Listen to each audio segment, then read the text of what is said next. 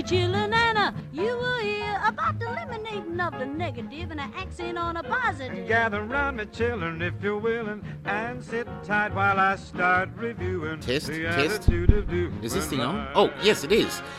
Ladies and gentlemen, welcome to the podcast, The Joyful Frugalista. And now here's your host, Serena Bird and friends. Hello, Frugalistas, and welcome. Today I have a very special guest, a good friend. Welcome, Leanne Elliott. Thank you. Thanks, Serena. It's lovely to be here. Thank you. Leanne and I are in the same Zonta club, and we will speak about Zonta in a bit for those of you who are wondering what on earth Zonta is. But in addition to that, she's also a pretty amazing trainer and educator. She specialises in organisational change management, including whole of organisation transformation, leadership development, negotiation, behavioural science, predominantly in the government sector, but also in the private sector. She's principal consultant at Interaction Consulting in Canberra, and we've had many interesting discussions about the importance of good leadership. Welcome once again, Leanne. Thanks, Serena. Leanne, before we start talking about organisational change and other issues, I understand you used to be quite a devout follower of the F.I.R.E, Financial Independence Retire Early movement. What got you into F.I.R.E and what was your F.I.R.E journey like? Thanks, Serena. I love the way you say that I used to be. And you know, there's the clue for people to follow this story. So let me tell you, I'm an old person. You're not that old.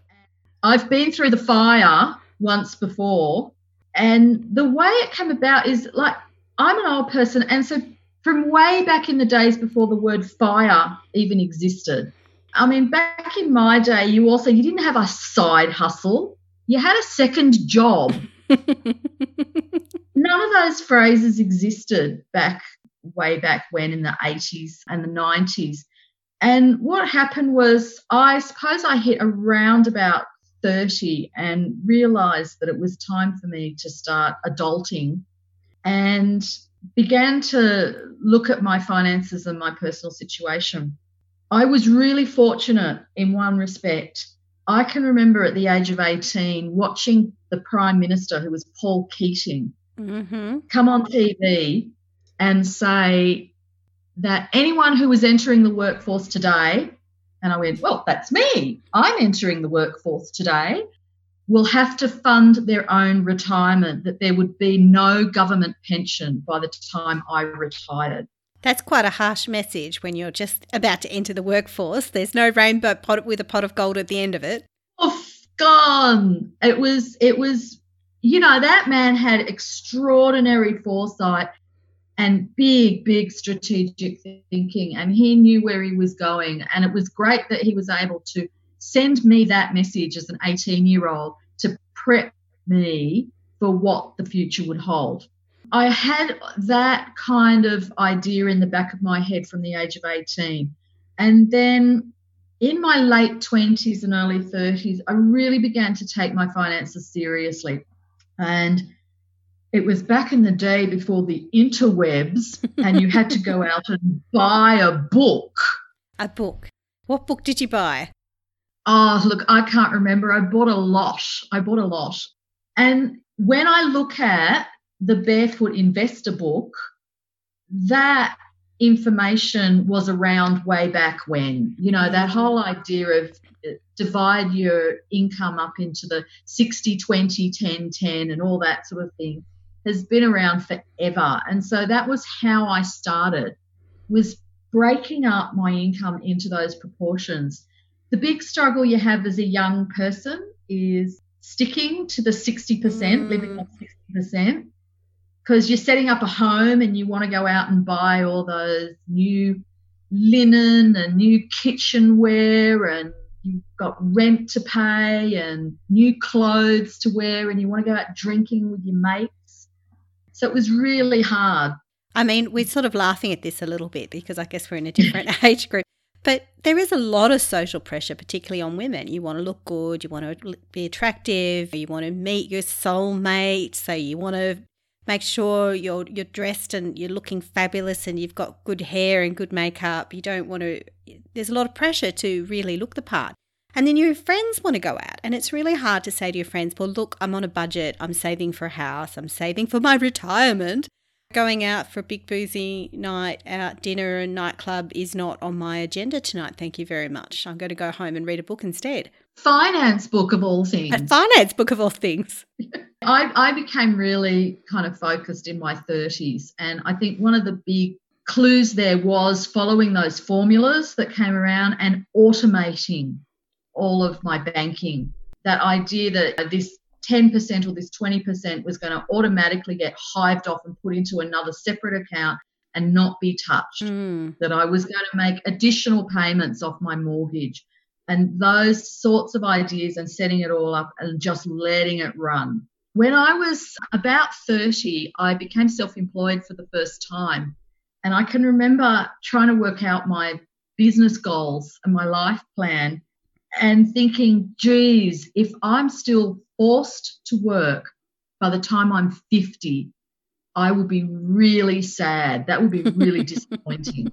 Must have seemed so long to go when you're in your 30s. The idea of being 50 seems like a whole different world, like it's never really going to happen to me. I'm never really going to become middle-aged.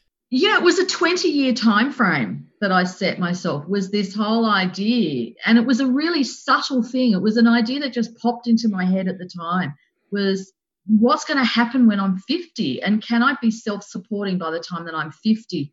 And the idea was to try and motivate me to make business work. It surprised me. It surprised me greatly when I hit 50 and went, woohoo, let's pay off the mortgage and that'll be the end of that. Those sorts of things happened. Look, I just followed the financial advice, to be really blunt, and that was what got me to that point. And I hit 50, I paid off the mortgage and had free housing, which is a huge bonus. Isn't it? Absolutely massive. And of course, by the time I hit 50, I owned all the things that you're supposed to own. I had good furniture, I had all the kitchen stuff, I owned a car outright and all those sorts of things as well. You're 50, you are mortgage free, you're car loan free, you're otherwise debt free. And did you retire at that point? I kind of did, yeah. I had a good savings level, a good cash savings level. I had about a year's salary in the bank. I was a public servant at the time. Malcolm Turnbull and John Lloyd conducted what I like to call the great executive level purge of 2016. Mm-hmm. I thought this might be the time after 15-year stint in the public service to accept one of their delightful redundancy packages. I am so envious. They weren't around when I was looking at going. They can be very lucrative if you know how to get one. Yeah, so I took one of their redundancy packages, went home to sit on my couch and looked at my finances and went, wow, I've hit 50 and it's time for me to be financially independent.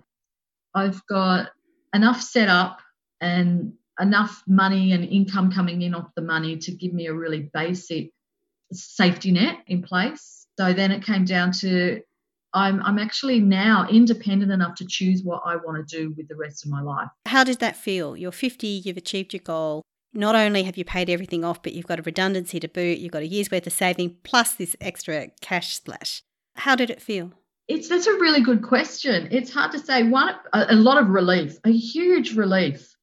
This idea that I can choose, that I was free to choose whatever I wanted to do, was an amazing relief for me.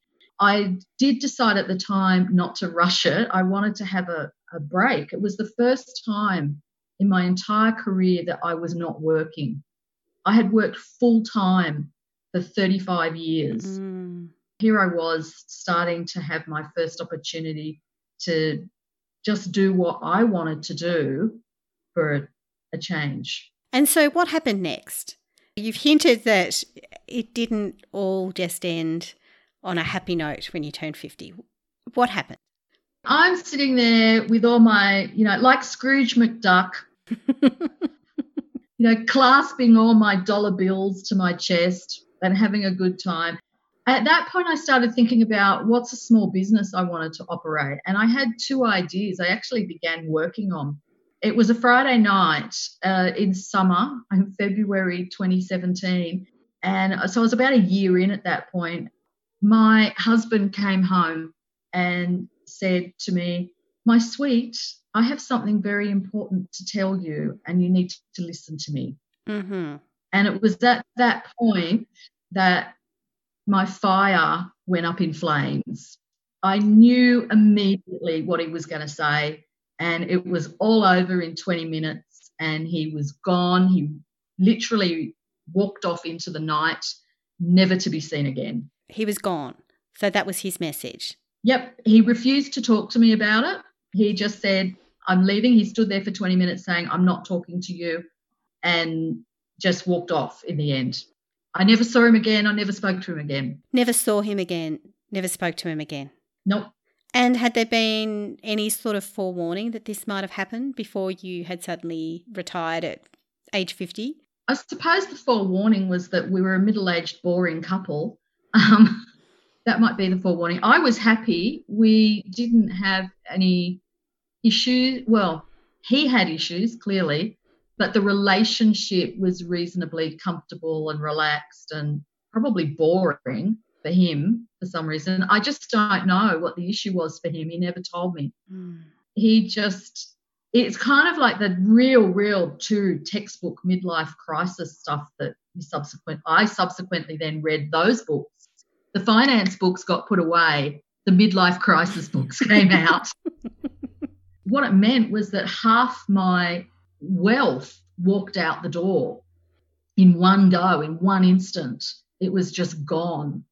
The big issue for me was that whilst I'd lost my relationship very suddenly, and divorce and the processes are quite expensive, there's a lot of money on lawyers and forensic accountants, on all kinds of things, going to mediation, and the whole thing is an expensive process. But then suddenly the big issue was, how do we split all our finances? How do we split the house?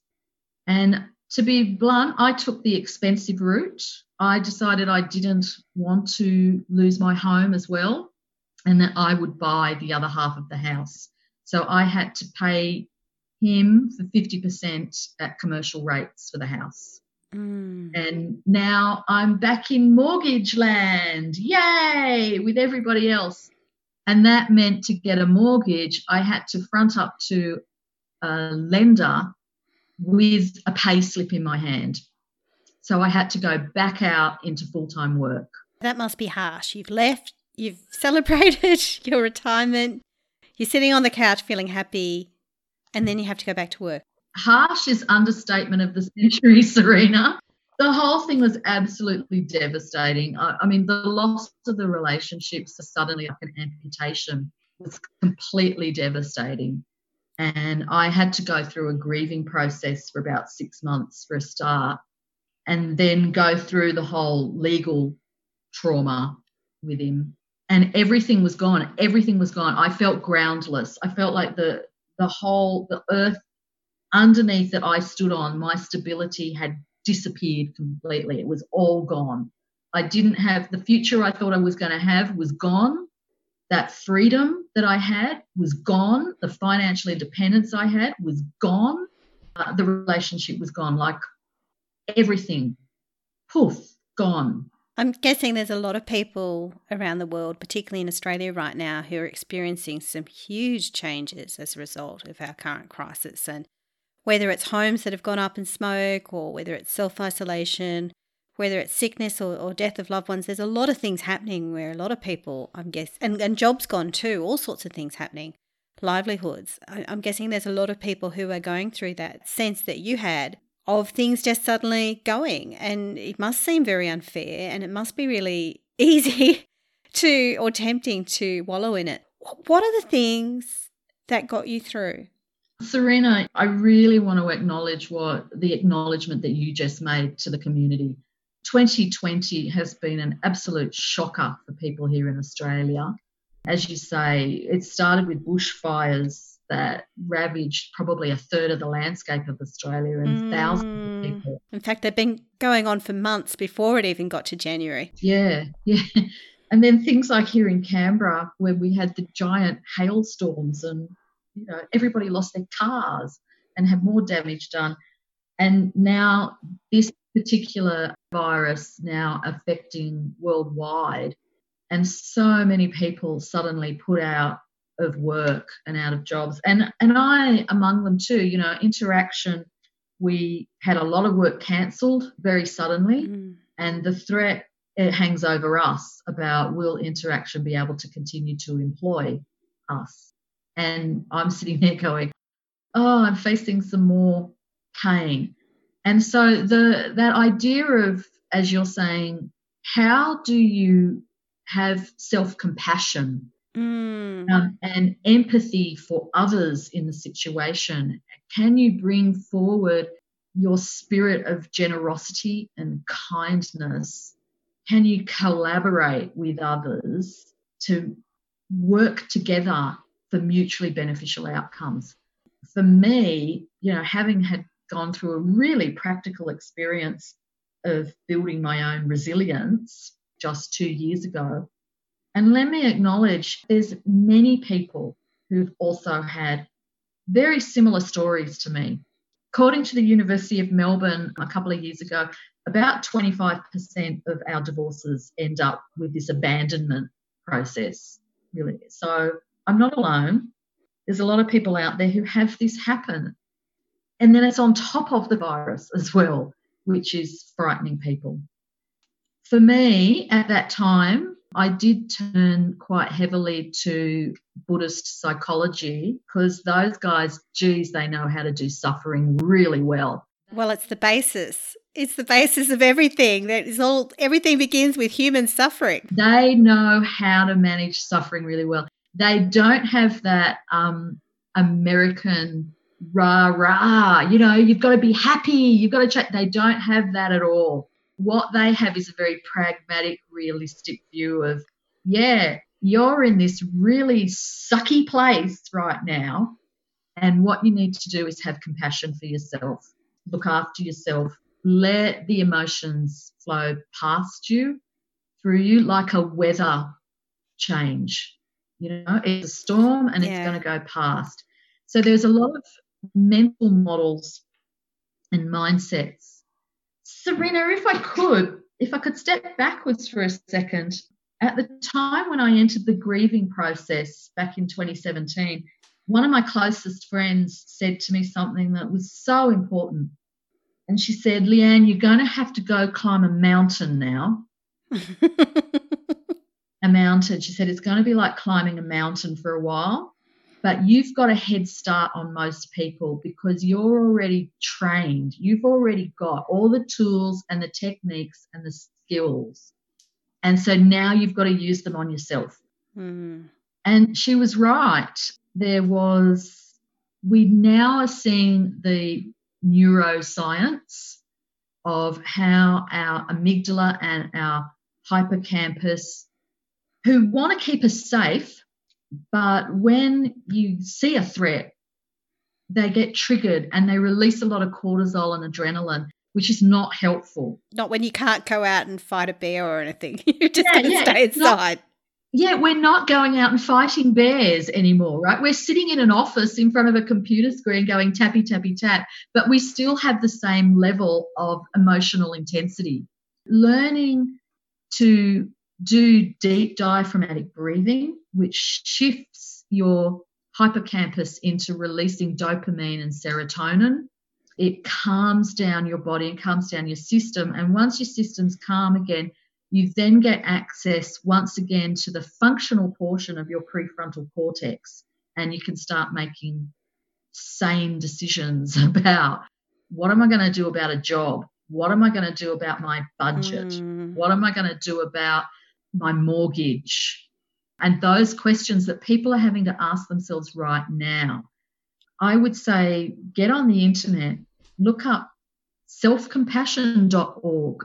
understand that it's not, how can I put this, that there's practical, tangible skills that help you to keep your brain feeling safe, and then you can make clear, precise, resourceful decisions about your job and your finances and your family and the life that you want to live. It's so easy to have your brain go running away, going tick, tick, tick, tick, tick, tick, tick. I find this myself at the moment. I'm thankful that we're actually in a very good financial position and I shouldn't worry.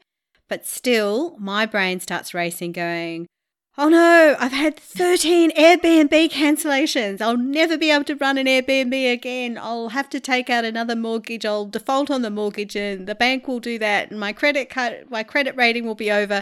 And I've, quit my job to start a new business and I won't be able to do that right now because the economy's so bad. And there's all this talk about pay cuts for public servants and that'll kick in for hubby and actually none of those worries are actually real in a real way. Airbnb's been affected, but there's always up and downs with anything. And in fact, we've been wanting to have a vacancy for a while so we can get in and do some renos. So that might actually be an opportunity. But it's really hard to make any kind of decisions that are rational in any way, shape or form when your mind's racing like this. I'm finding that my daily walk of a morning is what gets me through right now. Oh, nice. I like it. Yeah. You reminded me of Mark Twain, who said he'd lived through some of the most horrific personal catastrophes, none of which were actually real. And that's one of those beautiful things to realise, that to help your brain be your servant, not your master, that the inner dialogue, it's real, it's there, but it's a hallucination. It's all fake. It's not real. It's happening, but it's not the truth. Let's talk about this rather than on a micro level, but on a macro level. With a lot of organisations going through huge change right now, laying off staff or at least having people stood down, small businesses unsure of themselves. Yeah. What kind of leadership do we need to help businesses? What kind of leadership do people in senior positions need to be showing? Yeah, I've taken a haircut on my salary. We've had to reduce salaries during this period, like most small businesses have in Canberra, even large private businesses. And in many ways, we're lucky we weren't stood down. The leadership does come in two forms. It needs to have that calmness, to have the clarity of vision, to be able to make those decisions quite soundly and calmly about the finances, about the staffing structures, about what parts of the business can be rescued or run during this period, what parts of the business cannot be run during this period. And at the same time, there's that calmness and that clarity also needs to carry forward into interpersonal relationships. Not being a Pollyanna and going, oh, everything's going to be really great and we'll be fine and we're all tough and we're all strong and that rah-rah. Having some of that realisation and acknowledging how tough it is.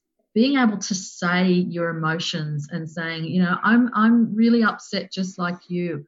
I really want this business to be successful.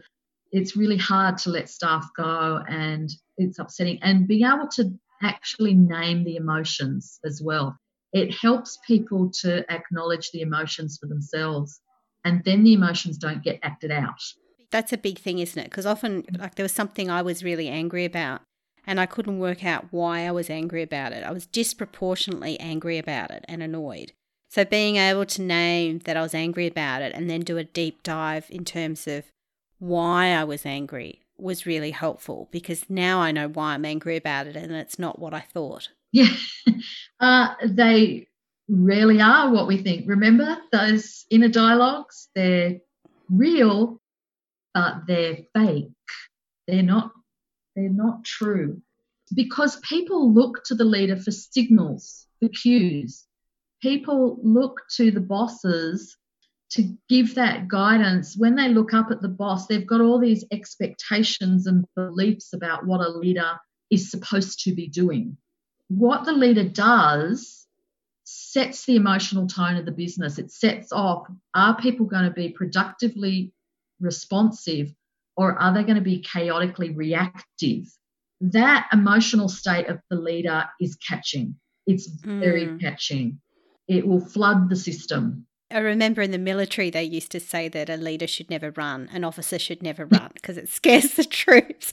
But there is some truth in that. When your leader looks calm, is honest with good communication about what's happening, but also doesn't appear flustered, like we've got this under control, is a positive message. It helps to ride it through. I mentioned briefly in the introduction that we're both in Zonta together, and I was wondering if you could perhaps tell some of our listeners what Zonta does and also how important community groups are during this unusual year we're having. I've been in Zonta for 18 years now. Zonta is an international volunteer service organisation. It's in the same sort of structure and vein as groups like Rotary and Lions and Seroptimus and Apex, where everyone's organised into small local clubs, geographic clubs. But the difference that Zonta has is that we work on women's specific issues. Our mission is empowering women through service and advocacy. The list of projects that we do is so long. It's so long. We do fundraising, and we also do hands-on service and advocacy projects that look after women who are in need, but also the women who are our leaders or our future leaders. And you've seen in our Zonta Club here in Canberra, we do things like Zonta has a proprietary product called the breast cancer care cushion for women who've had a mastectomy.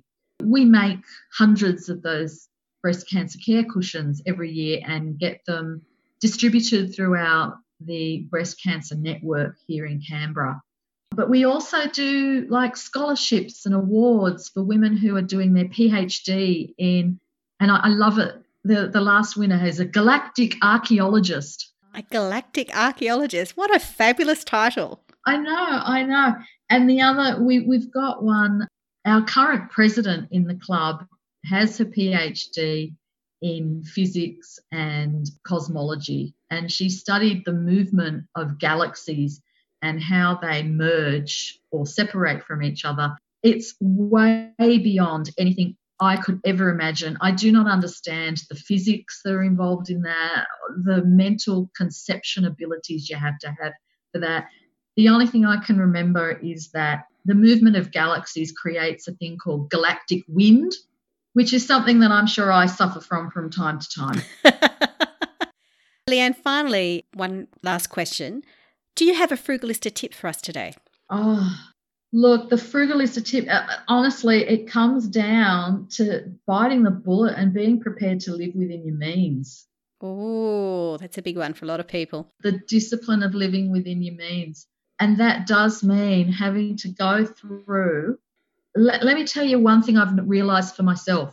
There have been a couple of times where I wanted to set a budget and I have gone through my transactions through my bank accounts and typed them out manually into an Excel spreadsheet. I know that there's heaps of software out there like Mint or Pocketbook, or even my bank has tracking software inside the internet banking. When I used those, it was all very nice and it was all the work was done for me, but I lost the connection to the fine micro details of where was I wasting my money.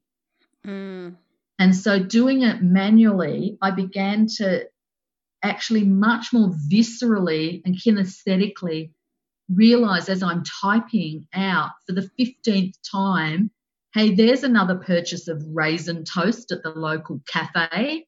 You begin to really see your patterns and it really begins to get into your head. And when you go shopping, you're very, very much aware of what is my financial status right now? Is this something I want to spend my money on? What is the bill that's coming up in a month's time? What is the target that I've got? So typing it out manually every now and again you might think, what a waste of time. But it actually gets into every cell of your body, and you begin to really understand what your finances are so that you can bring it all back and live within your means. Look, I do that too, and it takes me probably, 2 or 3 hours a month, and sometimes I don't have that time and I put it off and then do it later. But the times I do it, it's huge because I pick up funny things. Like I pick up things where, I've signed up for a free trial and I've forgotten to cancel it, or which is a big one, or just sort of looking at things and going, why am I paying for this? Why, we don't need this, or can we do this a different way? Or looking at how much we've eaten out a particular month and going, okay, well, next month will be a little bit more spendthrift. So thank you for that. Let me tell you, when my F.I.R.E fell over and I had to redo my budget and I was sitting there going, I'm going to have to go get a job, I discovered that I had $400 a month in subscriptions. Wow. I bet you don't now. Well, thank you so much, Leanne, for being on the Joyful Frugalista podcast. To join in the conversation about this and other podcasts, please join the Joyful Frugalista Facebook group. And thank you very much. Thanks, Serena. Thank you so much for the work that you do in encouraging everyone to manage themselves well and make it easy for everyone. Thank you. Oh, listen to me, chillin', Anna. You've been listening to the Joyful Frugalista with Serena Bird. She actually likes everybody. And of course, sound has been by Neil Hadley. And myself, I'm Joseph McGrail Bateup. You gotta accentuate the positive, eliminate the negative, latch on to the affirmative, don't mess with Mr. In Between.